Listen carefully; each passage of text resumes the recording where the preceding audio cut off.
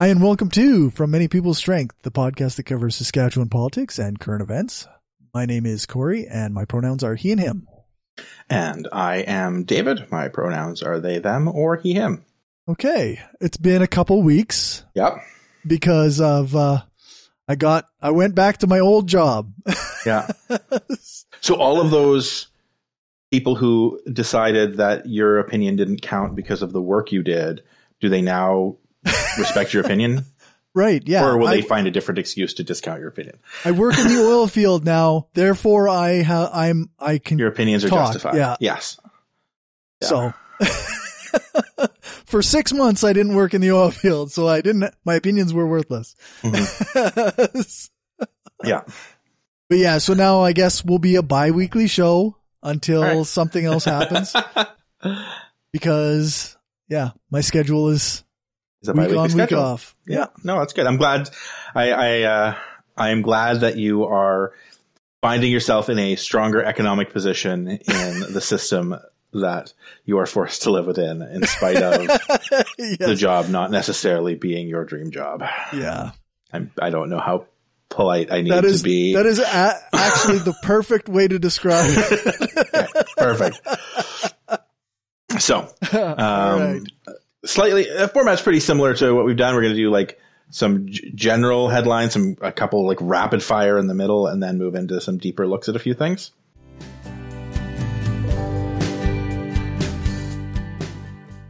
Airports in Regina and Saskatoon must reapply for international designation. Yeah. Transport Canada removes designation for a handful of airports. So in January, Transport Canada released a new document outlining requirements for Canadian airport to be considered international. And the document lists 13 airports across the country, and Saskatoon and Regina are not on the list. Not a whole lot to this story. Like, they're reapplying. Saskatoon thinks that they will end up getting the designation because they have all these other things in place. Michael Cram, MP for Regina Wascana, of course, blamed the Liberal government as though it was some kind of like Justin Trudeau took offense to something that the Saskatchewan government did and is attacking the airports for some reason. Right. But not Calgary or Edmonton. No, just because Trudeau loves Alberta. Is the rationale?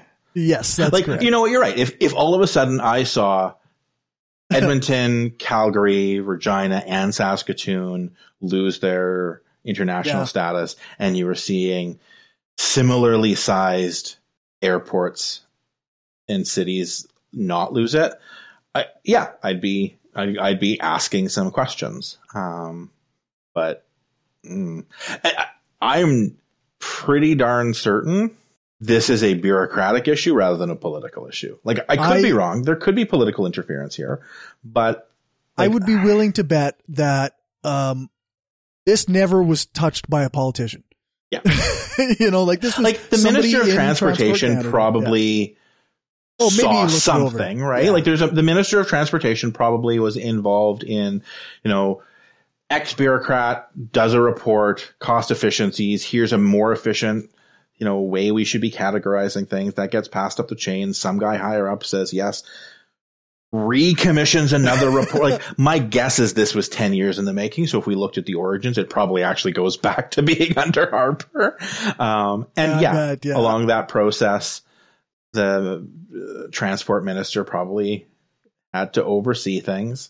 The deputy minister, who is not an elected position, but is still often a politicized position, sort of the head of the bureaucracy, is beholden to the minister. Like, there's some, there's probably oversight at some level that involved politics, but this isn't a Justin Trudeau doesn't like Regina and Saskatoon. No. This was some kind of, and I from what we're hearing, even if the designation does fall by the wayside, it has very limited impact on flights because non-international airports still can service flights to and from the United States. Yeah.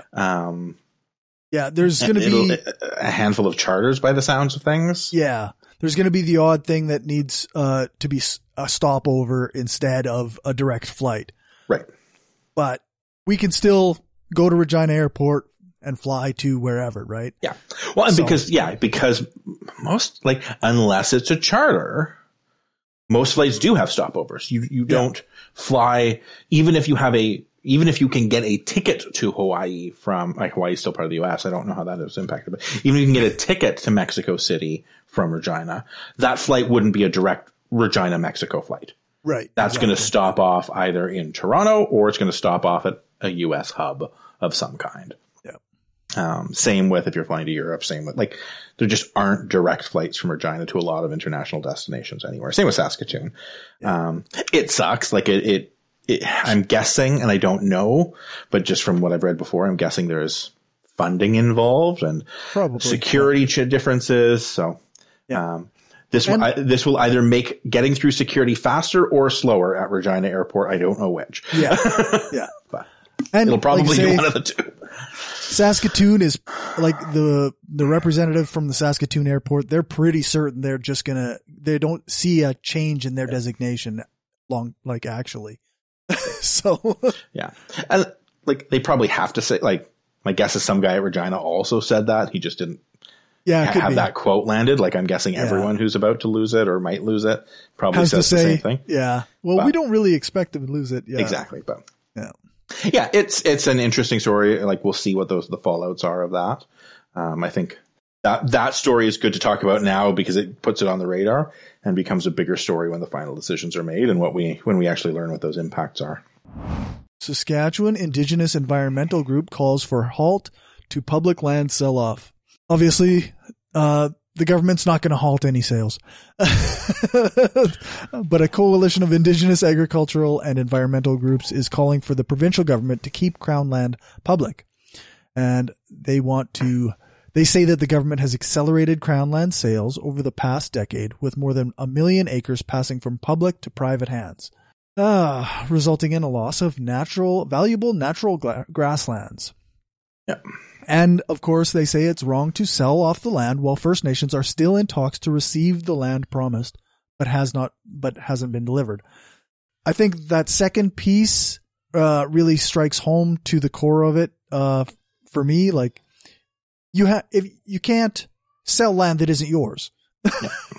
So unless the previous discussions have been dealt with, how are we selling this land? It's only because the government has the power. Yeah. And, so they're just doing whatever they want. Yep. No, it's in a private incident, if there is, like, if someone is challenging my ownership of my house and a lien gets put on my house because of it, or, like, I can't then sell it like that. There's legal issues there. Yeah. I also, like, and I've somewhat ranted about this in the past as well. As a private individual, again, the government, like, conservatives always wanted to be like, oh, let's run this like a business.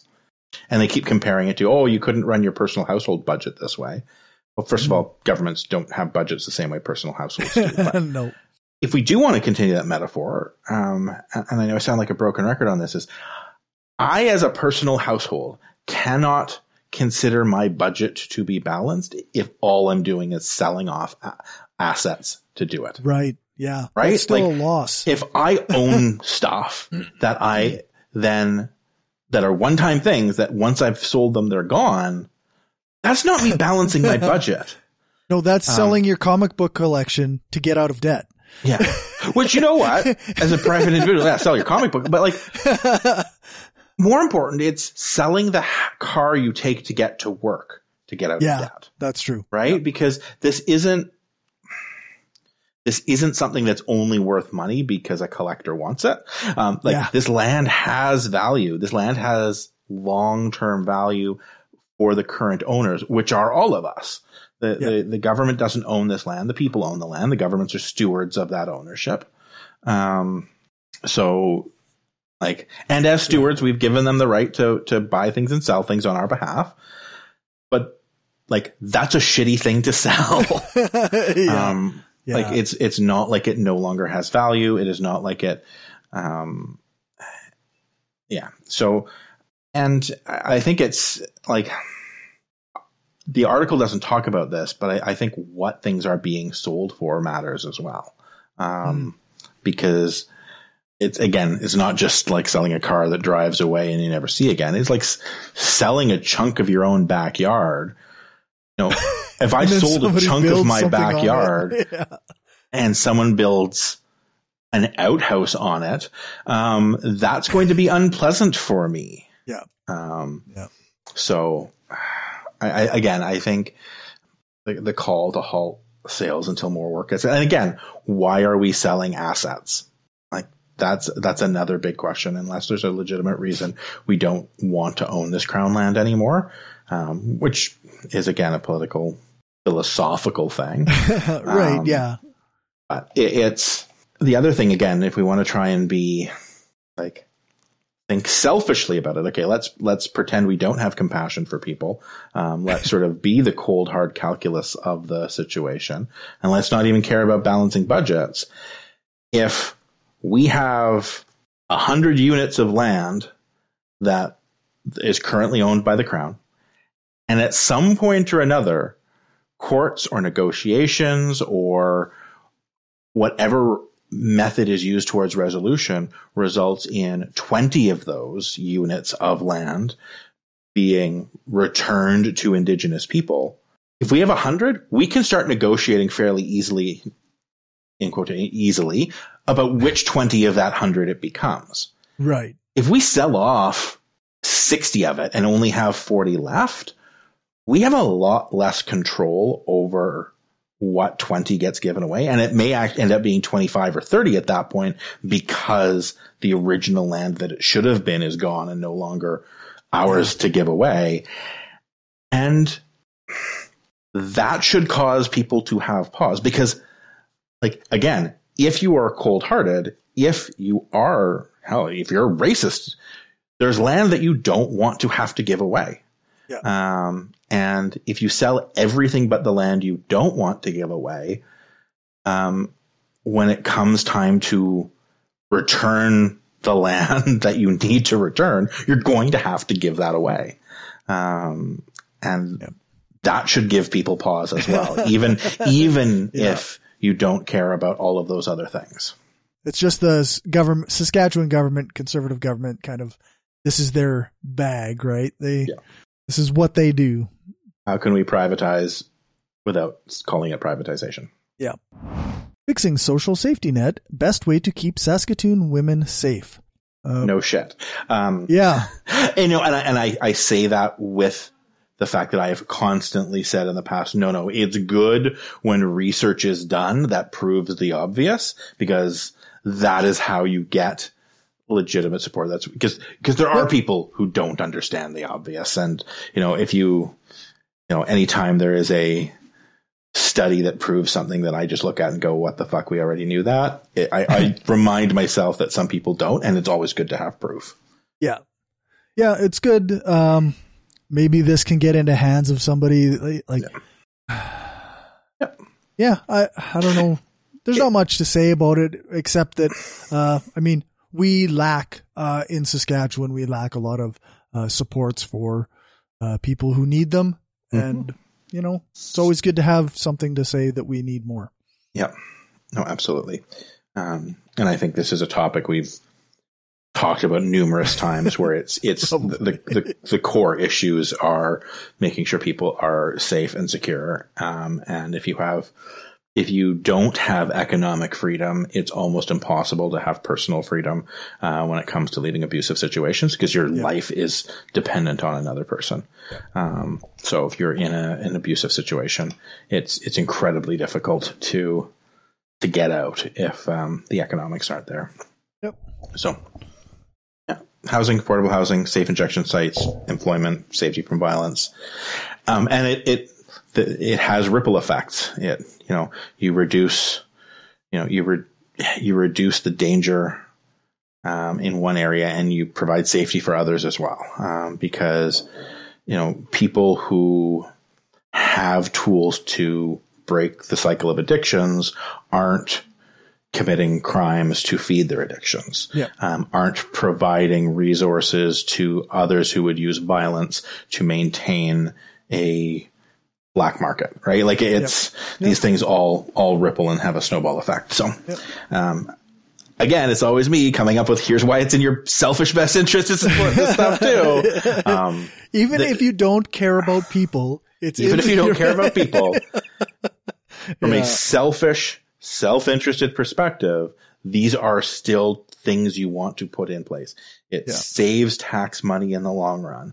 It reduces crime. You don't care about reducing suffering, but it does. That's the thing that we care about. Because there are people in the world who care about the reduction of suffering. They're going to be less grumpy when you are interacting with them. That's right. Exactly. If there's less suffering, we are less unhappy. Yeah, we can go for coffee and talk to our conservative friends, and we don't have to keep bringing up the failings of their conservative government. I have avoided the comment section on this one for the most part. Probably a good call. Yeah. I actually think if someone is like the whole don't read the comments idea, I think is important for mental health, with the understanding that if you are in a privileged group, it's important that from time to time you do go read the comments. Because it is very tempting for centrists to forget how horrifying some of the people out there are. Because like the people who are just horrifically, blatantly racist, you know what, that they're going to continue being what they are. It's the people who are on the center who are like, oh, no, it's not that bad. No, go read the comments. Like if you think it's not that bad, whether it's a violence against women issue and you're a man and you don't think it's that bad, or if you're white and you hear an issue where there's a racial element to it and you don't think it's that bad, go read the comments. Because I also know there are people out there who are going, oh, no, this isn't because of race. This is just because he killed people. Like, no, read the comments. You will see that the people who are calling for him to be deported absolutely have a racial element to their argument because they're being very open and honest about that. They are being, they want this person out. In fact, if they could, they would deport as many people of other ethnicities as they could. Exactly. So the story of Situ being deported, again, outside the comment section, it seems to be like amongst most people I know. And like when you read the article, so like the parents and family of the kids who died all seem to be pretty universally in favor of not deporting him. That like it seems that most are saying, you know, he did the right thing. He came forward. He turned himself in. He pled guilty. He didn't appeal the sentence, in spite of it being the highest sentence in Canadian history for a crime of a similar nature. And legal professionals across the country saying if he had appealed, he would have gotten a lighter sentence. Like that seems to be, and I'm not a lawyer, so I don't know, but that seems to be right wing through left wing, a pretty universal belief that had he appealed, he would have gotten a lesser sentence. Like take politics out of that. That seems to be pretty damn near close to a hard fact. You know, and prior to the crash, Situ had a spotless record.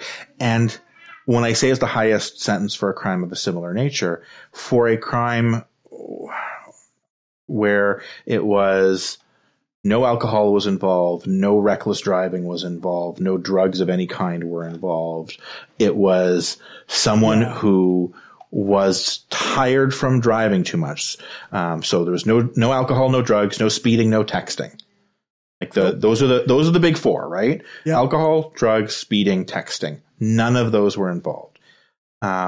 He had been driving 2 weeks solid without a break. He was tired and got distracted. I don't want to say it's not an excuse because to some extent it kind of is. But got distracted by a flapping tarp on his trailer. So it wasn't that he fell asleep. He was tired and he admitted that. he got distracted by a flapping tarp, looked away, and it was at an intersection that had already killed 6 people previously. Right. We know this is an intersection that was dangerous. It was a known issue that this intersection was dangerous. And yeah, so it seems to be that it's pretty universal. And I like one of the things in the article, and I'm going to read this because it's fairly deep within the article. I saw you smile, so I think you know what I'm about to read. By contrast, according to a brief Sea-Doo's Calgary lawyer, Michael Green, filed with the CBSA, a Saskatchewan driver who had previously dodged charges of drunk driving and fleeing the scene of a crash drove through a stop sign in 1997, killing a 39-year-old woman and injuring her young son before fleeing the scene without rendering assistance. He was not charged with leaving the scene, but received a traffic ticket for driving without due care and attention and paid a small fine. That driver, Scott Moe, is now Premier of Saskatchewan. Mm-hmm. So how can you say race doesn't play a part in it when the citizens of this province have absolutely no problem voting for someone who did literally the exact same thing, possibly worse, because we don't know if Scott Moe was drinking, speeding, texting, or on drugs at the time because he fled the scene. Also, he fled the scene. Yeah, which is another offense, technically, right? So, the tough on crime crowd, for one, they are hypocrites because they're almost never actually universally tough on crime. They're tough on crime when it's done by people a different color than them.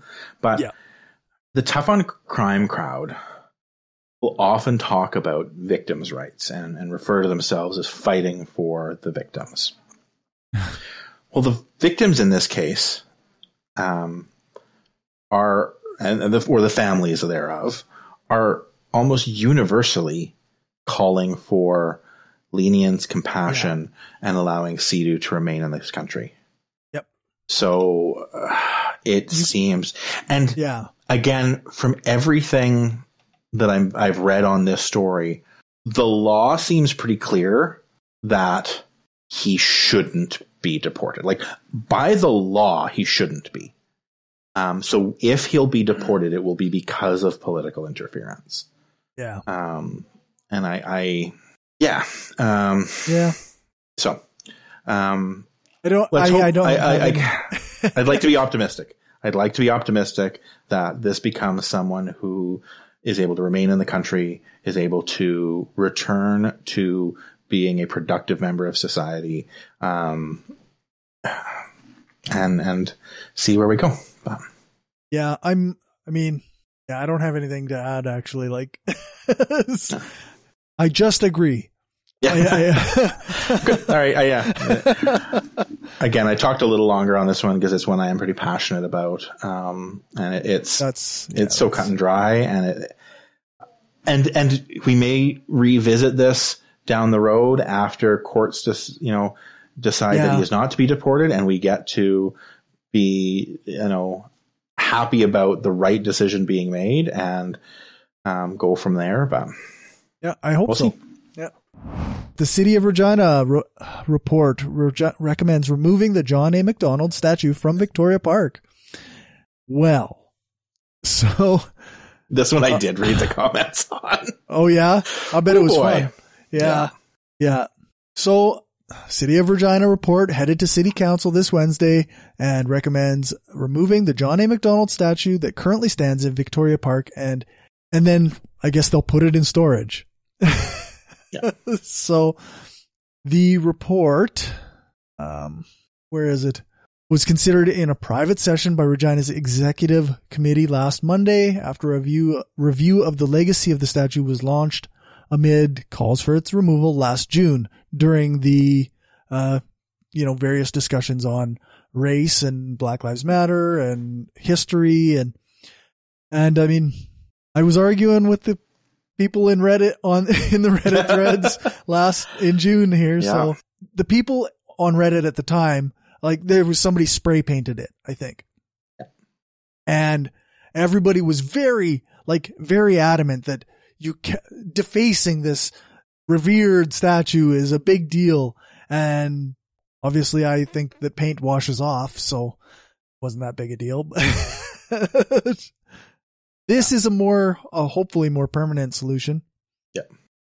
It's one of those things you can tell to some degree that the people, or at least a large portion of the people who are arguing for keeping the statue there, know they're on the wrong side because they never actually use a good faith argument. And what I mean by that is the two most common arguments that I hear about keeping the statue is, one, the no big deal argument. This isn't an important enough issue for us to be spending time on. And the reason I say that's not a good faith issue is then don't spend time on it. Then let it be taken down. If it's no big deal, it should be no big deal for it to be gone. But that's not their actual argument. They're like, and I find that to be the case. It's not just with statues. That's such a big thing.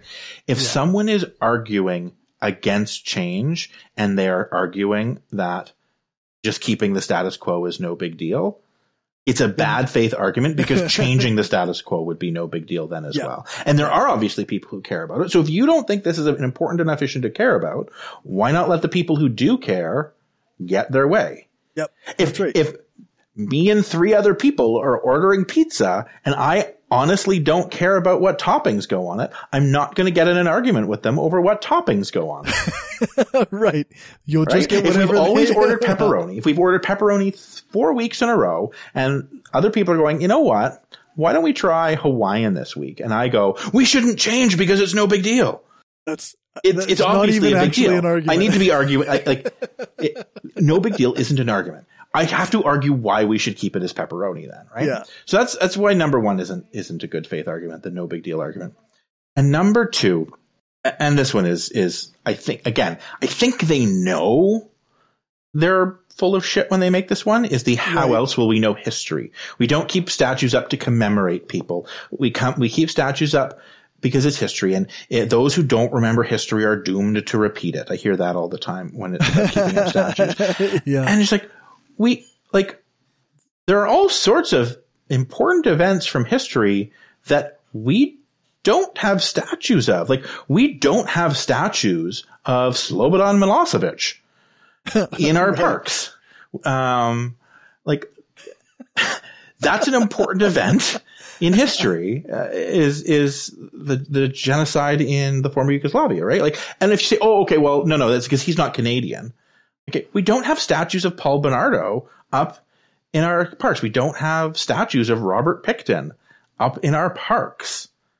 That's a bullshit argument. We don't put up statues of people who do garbage things. So if you strip away those two arguments, then the argument has to come down to John A. Macdonald is worthy of celebration. And they don't want to have that argument because they know he's not. Yeah, exactly. And there are a few people who do come out and say, you know what, he did some bad things, but they're not as bad. Like, the good outweighs them, which is that is a good faith argument. They may believe it. Yeah. But lots of people don't want to have that one because there's so much evidence that it's wrong, right? Yeah. So there's a small portion of the population who is going to argue that. Like, and I am sure they're like, I even think of my grandmother, who's a wonderful person, probably would have thought that because didn't know about all the horrible things, because that was stuff that didn't get talked about. And, you know, I think were she alive today, she probably, after hearing the good arguments for why it needs to be gone, probably would go, oh yeah, I didn't know that. Now that I know that, I want him gone. But I think there are people who just don't know his true history. Yeah, that's right. And who will argue for that what he did wasn't that bad because they don't know. Yeah. And even once they learn a little bit of it, they'll just say things like I can see people I know specifically saying like, all bullshit. That wasn't, you know, that's just the way it was the time. That was just the way, you know, it was just the way the country was run or whatever, this and that and the other, excuse after excuse after excuse. Which is bullshit on two fronts. One, No. He was bad for the time at which he lived. It wasn't as if we're judging him purely on a 21st century moral compass. Which I think is okay, actually, anyway. Well, two, the statue's going to be up in the 21st century. So I'm not going, like, let's say there's someone who was progressive for their time, but, you know, in retrospect, not so much. Right. Putting up the people who put up statues for him at the time, I don't fault them for it. Yeah, maybe it was someone who was progressive for the time. In the case of McDonald, again, I kind of, he wasn't. Right. But we're not existing in time machines. We're not living in 19th century Regina and looking at statues in 19th century Regina. We live in the 21st century. We should be commemorating things that align with the values of the 21st century. And so, like, my solution in the whole, you know, let's not forget history is, if you really want to keep the statue and make sure there's a plaque that is as big as the statue that outlines the atrocities that he committed. Yeah. And say, then you're actually discussing history. The people who don't want to remove the statue dislike that idea even more. And we see that in lots of places, right? When these statues debates come up, when people say, hey, you know what? Fine, let's leave the statue up and we will talk about how this person perpetrated a genocide and they were a horrifying racist. Yeah. Like horrifying racist, again, even for the times in which they lived. Yeah. So the statue was put in place in 1967 as part of the Canadian Centennial commemorations. A lot of times these discussions, they get discussed as well as though the statue has been there literally since the dawn of time. Yeah. And we're tearing down some historical monument that's, it itself is history. And it's, I mean, 67's, it's a while ago. It's 10 years longer than I've been alive, but it's not that big a deal. And people, like, the people who care about it being taken down only care about it because it's being taken down. Yep. Like, I would be shocked. I tell you, if any of them bring their kids to the statue and be like, hey, this is an important person that you need to learn about. Or, when the city does fundraisers about, clean up our parks or downtown beautification, are donating money to downtown beautification projects, right? Like, maybe there's some, again, like there's probably a splinter group, somebody's grandmother somewhere who, had donated her time to go down, clean up garbage from Victoria Park and donated money to downtown rejuvenation, who attended, Confederation Days or whatever that celebrated 1867. But like, that's two people. And that's a fictional person I'm making up in my head. I don't know anyone like that. Yeah. But if that person exists, they are one or two people. So I have never met a person who went to specifically look at the John A. Macdonald statue for any reason. So none that I can think of either. Yeah. I go and look at statues anytime I'm in a park. Like anytime I'm in a park, I like to go look at statues and read the plaques. Yeah. I'm a giant nerd. So I have gone and checked it out. But I'm also one of the people who think, we should remove it. That's right. And if you want to talk about, if you want to remember his legacy, even like still put up that same plaque that I was talking about, or put up a commemorative statue to the victims of residential school violence. Like there are other things in this country we should be commemorating, that I think would be very appropriate, to go there. So.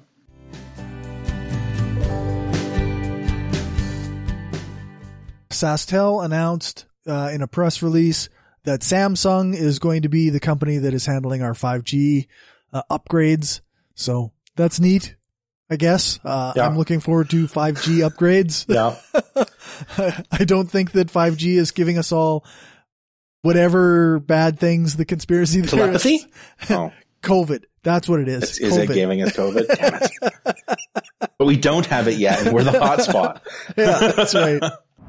Teen Jackson McDonald, he was found dead in Duck Mountain Provincial Park. This is obviously a tragedy that I saw it and I wanted to acknowledge it. I try to, when I see these articles in the news, I do try to bring them up so that we can at least mention them. Yeah, I saw that one when it was the missing persons case, and those are never good when it turns the other side of it. So, Carry the Kettle Urban Reserve reveals urban development plan in Northwest Regina. I took a look at this. It seems like it's a pretty neat plan. I'm always happy when more stuff's going on. Casino, cultural center, hotel, care home. Yeah. All of that seems like positive economic development. I think it's one of those pretty good news all around. I think issues around how much support for Indigenous communities, how much economic support for Indigenous communities is derived from gambling is problematic. Yep. But if the support isn't coming in other ways, more power to them for taking the tools that they do have at their disposal. It then just becomes really important for the government to implement addictions counseling programs, because addiction is a disease and should be treated as a healthcare issue. So, but again, not blaming the reservations for that in any way, shape, or form, because that's the economic tool that they have available to them when other economic tools have been denied. So, just an addendum, I guess. It says the Cowessess, Nikanit, Piapot, and Sakamay, and Star Blanket First Nations all have already established urban reserves within Regina. So that's cool. I mean, also another addendum point. Oh, sorry, I'll let you finish yours. No, I was just going to say it's a thing I like. No, I agree.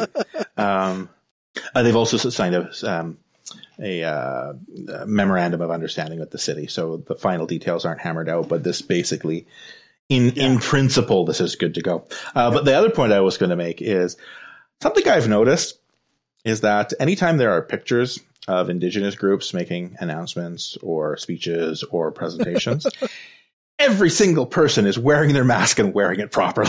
Actually, I'm going to bring that up just to show that contrast.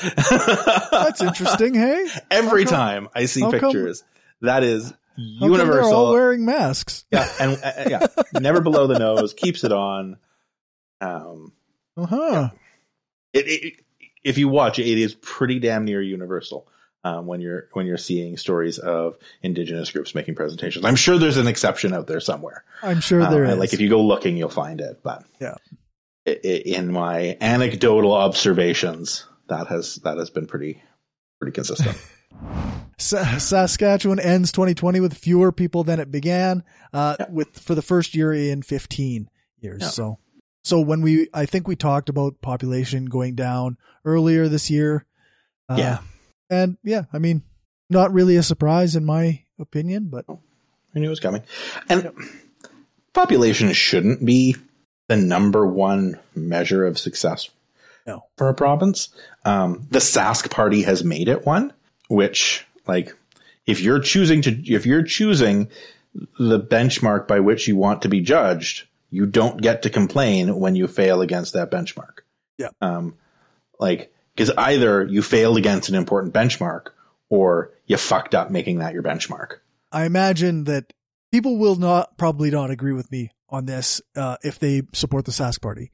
But from my books, people are drawn to a province where people are successful, are supported, where you have a government that, takes care of the issues that they're facing. If there's addictions, there's addiction support. If there's housing, there's housing support. If there's low income, then the government helps those people. And you'll find that people are drawn to a province that gives a shit about their citizens. Oh yeah. The numbers tend to support that. And again, economic success feeds into that to some degree as well. Right.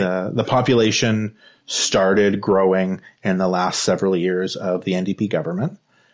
So you had a few years near the end of the NDP after the austerity years when they were sort of got the ship righted. The population was growing, and the Wall government, to his credit, maintained the success that the NDP had started to generate. But again, it seems like that in and of itself does not seem like it's the best measurement. But if that is the measurement you're going to use, Scott Moe is failing. Yep. It's Francophone Month in Saskatchewan. Or maybe it's, I don't know, maybe it's all of Canada. But specifically, I know it's Francophone Month in Saskatchewan. How do you know that, Corey? I know this. Well, actually, I know this because of the Leader Post. No. Okay. Fair enough. Oddly enough, my partner has not mentioned this. Okay. But wait, I have seen her mention it in social media posts. Oh, it could be. I'm going to get you in trouble. Whoops. Maybe I haven't. My French isn't good enough that I can understand her post without copying and pasting it into Google Translate. So yeah, me either. So my kids are in French immersion, so and I grew up in Ontario, so I'm rusty. Written form, I can sometimes piece together about a third of what I'm reading.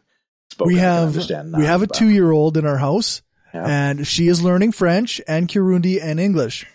And as far as French and Kirundi, me and her are on the same page. Well, she probably knows more than me, but I'm learning from the 2-year-old. That's great. That is a fantastic way to do it. I had hoped that when my kids were taking French immersion, I would be able to keep pace with them and failed on that. I did not. Their brains are too elastic. They learn so fast. So I'm working on it still. I'd like to be better support for them. It's such a useful skill. Canada and the United States are so weird in that we're unilingual societies. And that is a gross generalization. Lots of Canada and the United States is not unilingual. Right, Huge swaths are not unilingual. But there are places in the world that are unilingual amongst people who don't have access to higher education. But I'm trying to think of if there is any place in the world other than Canada and the US, and maybe there is, but any place other than Canada and the US where members of the society who have access to higher education are unilingual. I don't know. I don't know if there is, because so many places that don't have English as their first language will then have at the very least English as a second language within their education system. I don't know. I know that, almost everybody that I know who's from like a non-English speaking country also speaks at least one other language. Yeah. So. And often in addition, like one other in addition to English even. Yeah. So that you're up to 3 at that point, let alone the 2 that we don't speak. So. And then they almost always know bits and pieces of a couple other languages because. Yeah. Because they travel and they have to know that. But I think. I think, for celebrating Francophone culture, I think is something we should do more of. I sometimes am baffled at how unaware most Canadians are at how horribly the Francophone population of this country was treated. Not on par with Indigenous communities, but still bad. Still really, really bad. I think I talked about this months and months ago. The fact that prior to the Quiet Revolution in Quebec, the ethnic Francophone population made up 80% of the population, while the ethnic Anglophone portion of the population owned 80% of the wealth. Yeah. They had the income disparity.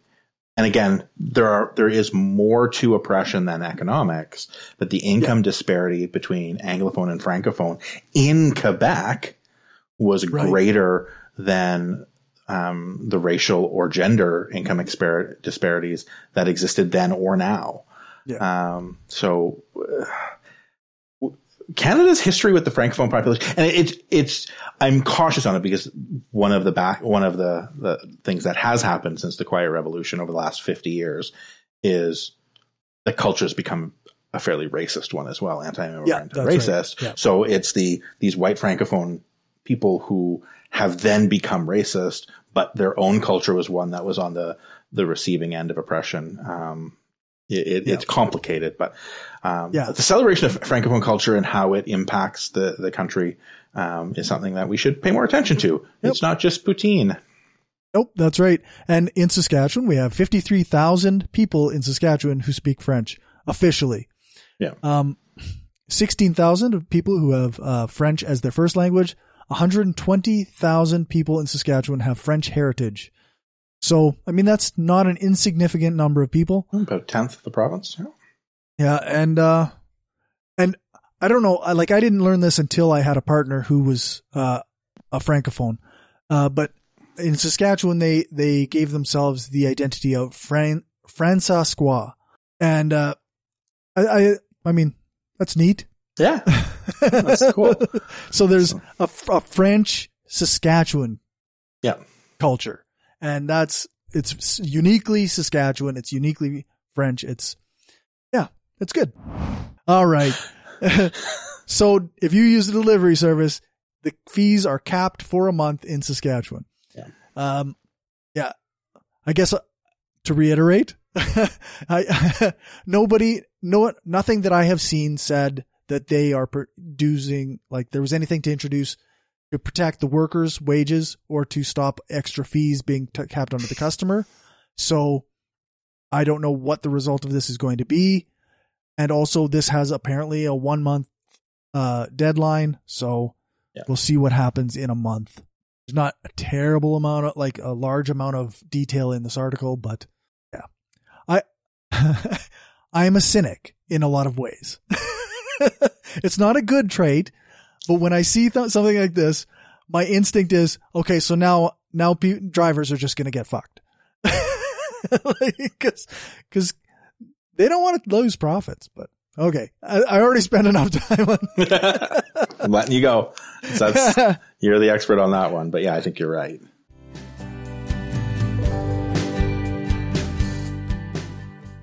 We were looking at a lockdown.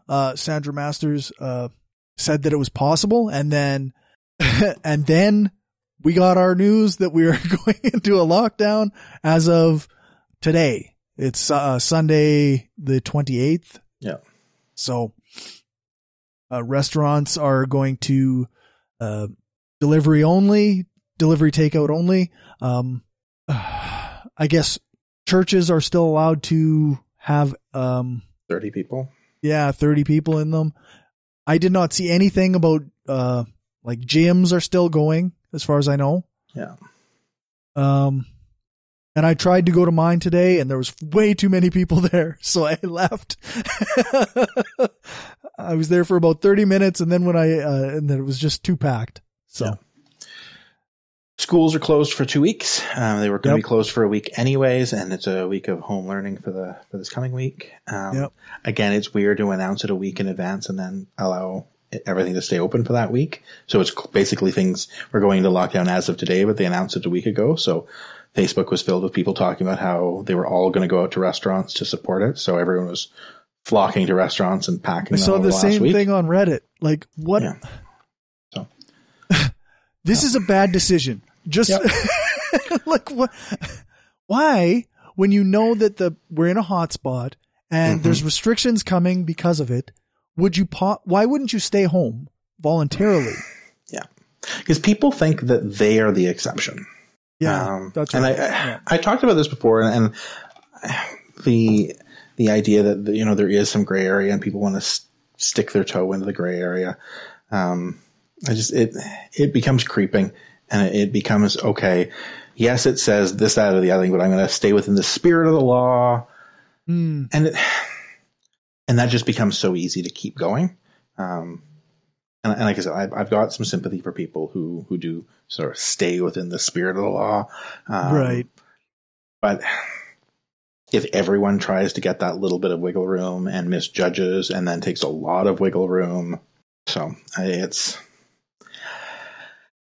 frustrating, and I don't know the solution. And again, it's what makes it even more frustrating is, and I've talked about this so many times, if everyone stayed at a risk level 2, we probably would have all been fine.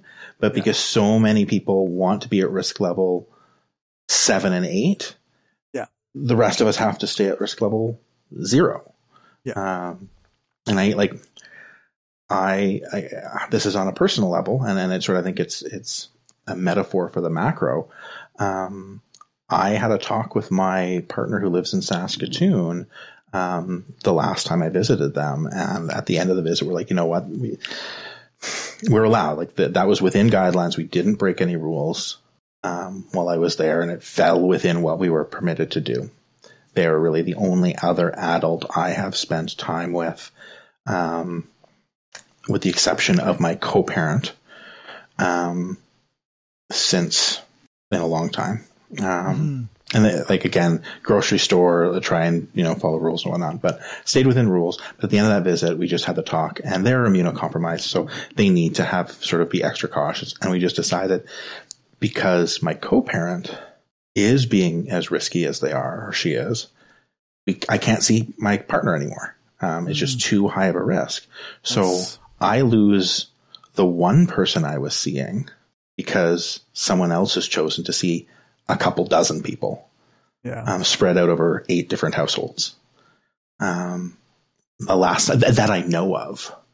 And again, that's a personal issue, but I think we have the same thing on the macro scale, where you have so many people who are trying to, some just flat out ignoring the rules. But even the ones who think the rules are important, believe COVID is real, think we need to be socially distancing, aren't anti-maskers, but just are like, you know what? It's okay if I do this. It's not, this isn't the issue. Makes it that much more dangerous for everyone else. So, So also related, and I don't want to spend too much more time on this, but also related, there has been a lot of calls to the Regina police related for COVID violations. A lot of people have been calling the police to say, hey, my neighbors are doing this, or I saw somebody doing that and having too many people at their house. And that's a thing that is happening a lot. Also, there's some economic impacts to COVID this year, obviously. Downtown Regina is suffering a lot. That's all these articles I'll place in the show notes. Yes. And of course, the NDP is urging an expansion of the COVID-19 restrictions to Moose Jaw. So, I guess that's Regina's pandemic story. Yeah. And vaccines are on their way. It's at age 62 and up now, plus those who are in high risk groups. My partner in Saskatoon I was talking about got their letter in the mail on that they are now qualified to go get the vaccine because they are considered a high risk because of their medical conditions. So, light at the end of the tunnel. We will likely not spend a lot of time together in person until both of us are vaccinated. But I'm counting down the months. I'm not counting down the days yet. Not yet. No. But I don't know. If we're at age 62 now, I don't know, we'll hit the 40 plus range maybe in 3 months. I hope. Yeah. And I know there was some people saying that the government, I think it was the Canadian government was saying that we want to get everybody vaccinated by July or midsummer, but I don't know. That'd be great. I don't know. It was weird. If you looked at the age range, there was, and I can't remember which 2 years it was, but for a while there, the vaccinations was for age, I think 63 to 66 and age 69 and up. So there was like this 2 years, it was 67 and 68, or I can't remember which 2 years it was, but there was a 2 year window right smack in the middle. It was like, no, not you. I tried to figure out what the heck because was causing fuck you. And this is why. one of those ones where people were in the comments, because I saw it up post on Facebook of, what the fuck? Like, do we just not like people who are 68 for some reason? They're frustrated because it was almost 69, but not quite. But Yeah, that's right. no, they're like, and my suspicion, and no one ever came up with a good answer for it, but my suspicion is it was two different vaccines. And the vaccine for this agent up was ready, and the vaccine for this agent down was ready, but we're starting at and we just needed to backfill the window. So the youngest age for the old person vaccine was at this part, and the oldest age for the young person vaccine was at this part. Yeah. And they hadn't quite met in the middle yet. That makes sense. That's a pure guess. It was just one of those weird little quirks of the Saskatchewan vaccination schedule. So yes, we're living in the twilight zone this last 18 months. Last year, I guess. The RCMP discriminated against Colton Boushie's family and fueled racial tensions in the wake of shooting death. Review finds. I think we have touched on the situation of with surrounding Colton Boushie's death, murder already, but the RCMP has been found by a review that they acted in a racist, discriminatory manner when it notified a Cree mother that her son had been killed. A civilian complaint process has found, resolving one aspect of a family's 4.5-year pursuit of accountability. I mean, we knew at the time during the Gerald Stanley trial that things had not been handled properly. So in a sense, the police treated the victim as the perpetrator. Yeah. So we knew that, and this is not uncommon. Part one of the report, or one part of the report that I obviously agree with, is the fact that yes, the report found that yes, the police were racist and that the police fucked up. When they destroyed police records, when they accused the mom of a child who had just died of being drunk, like all of these things, where I somewhat diverge from the opinion of the report, is they talk about how it's proof that more training is needed. It's not training, it's consequences that's needed. Yep. I don't think training is necessarily a bad thing, but this isn't because of lack of training. No. If it is, then we're dealing with why the heck are they hiring people who don't understand what a 6-year-old knows? Yep. Right? Because you go up to a 6-year-old and say, what do you say to someone who a family member has just died? They will be better equipped than the cops were when talking to Colton Boushie's mother. That's not training. Humans, like, we know better. Like, this is not how that conversation would have gone had it been the mother of a white child who was gunned down. Yeah. Right? Like, exactly. It wouldn't have been. Nope. 100% wouldn't have been. Right? We know that. If there had been a group of white teenagers, white 20-somethings and teenagers who had a flat tire, car broke down, they pulled off onto the side of the road, that happened to be on a reservation, and were shot and killed by Indigenous Canadians on that reservation, I guarantee you the mother of that white child would not have had the police treat them this way. And that's not training. If you're treating two different people differently, they obviously have the training to do it properly when someone is not Indigenous. Yeah. Right? Like that. Yep. How can you say it's, again, management 101, you talk about competency versus commitment, or skill gap versus will gap. It's not a skill issue when someone has demonstrated they know how to perform the skill properly in the past and then choose not to demonstrate the skill. That is a will gap, not a skill gap. That is not training. That is consequences. Yep.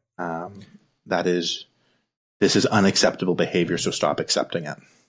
And I don't think there will be any consequences. Like nobody's going to look at this and go, okay, they did this wrong.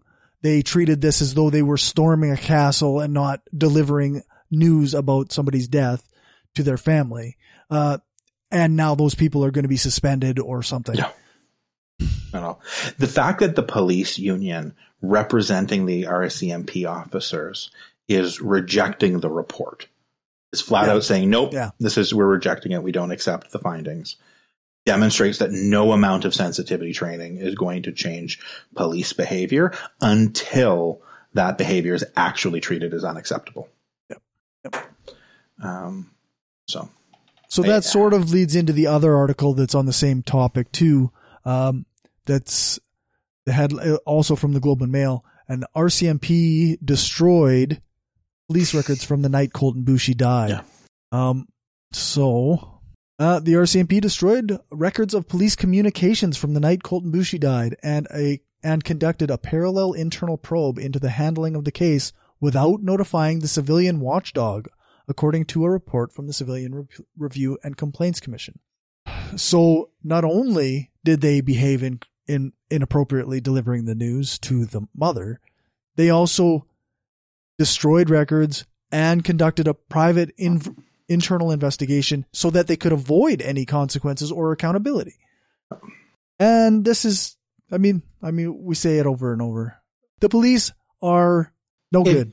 If you fucked up at work and there was a videotape of you fucking up, you're on the oil rig. I don't actually know what you do in your oil field job, but like you're out there, you're doing your job, you fuck up, something bad happens because of it. Let's even say it was an honest mistake. Let's not even say it was because of an intentional decision to do something wrong. Let's say benefit of the doubt, 100%, you made an honest mistake, even due to lack of training. If you went and destroyed the videotapes that recorded you fucking up, you're out. Yeah. You're out if you're lucky, and you're in jail if you're not. Yeah, that's right. It depends on the environmental impact of the of the mistake, right? Yeah. I know I would be. Yeah, 100%. If I got caught destroying financial records, I would go to jail.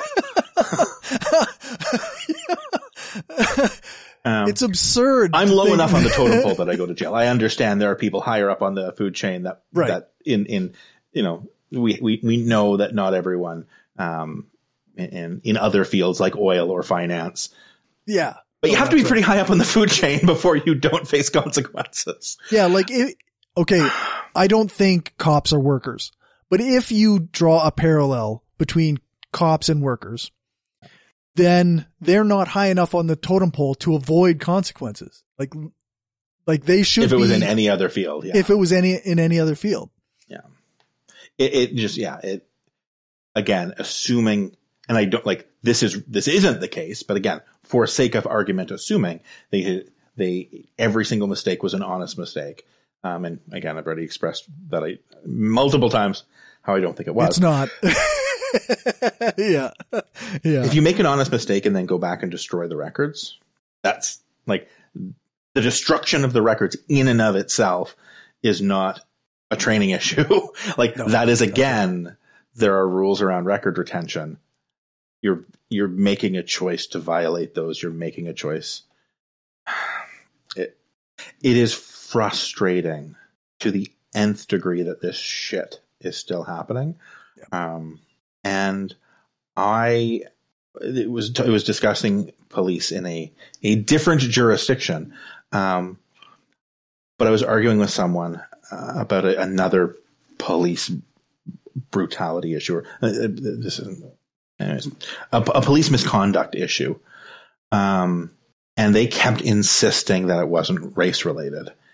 And at one point I finally was like, okay, then, I disagree with you, but assuming you're right, why the heck aren't you then just universally outraged? Yeah.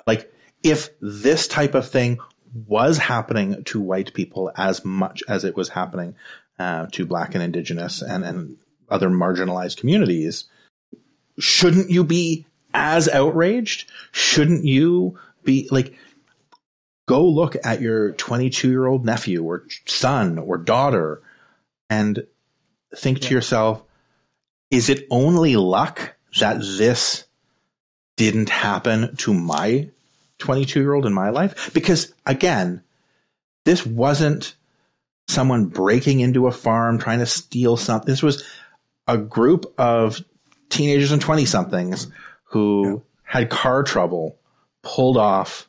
And I'm sorry, I've been told since the day I moved to Saskatchewan that this is a province where everyone helps each other. And it's the type of province where if you have car trouble and you pull off on the side, your neighbor will help you out. Yeah. How many times do we get told that this is such a wonderful province?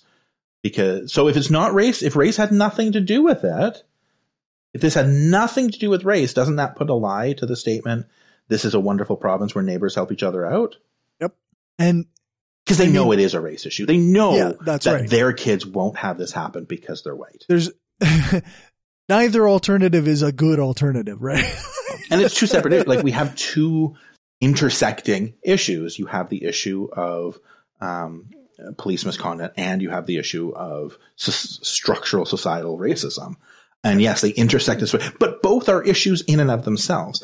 If we had a society where there was no police misconduct, if police were the one area of society that wasn't racist, they were the least racist part of society, they were an institution that was functionally incapable of being racist, the fact that we have structural racism in our society would still be problematic.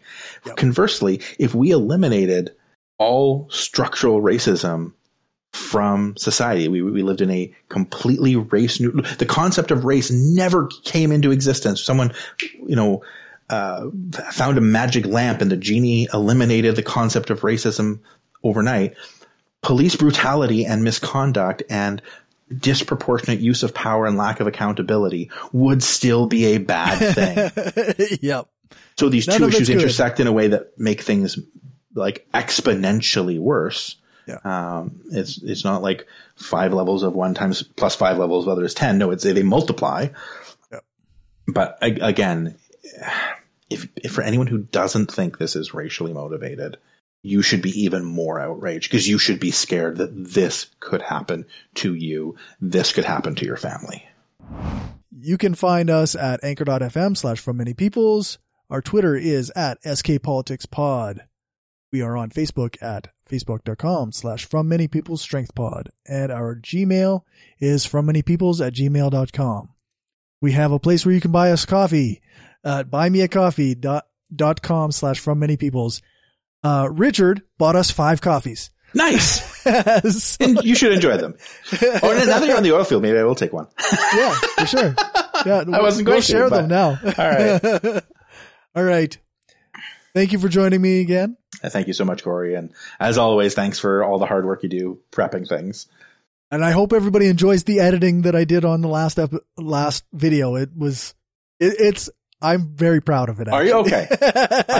I do not normally like listening to myself talk, so I tend to avoid listening to our own things. But I might go and do it just so I can get to see your fabulous editing. Yeah, it's a very good editing job. All right, well, thank if you I for do that. say so myself. I appreciate the hard work you put into everything, both before and after we do our recording. So take care, and I'll see you in 2 weeks. You bet.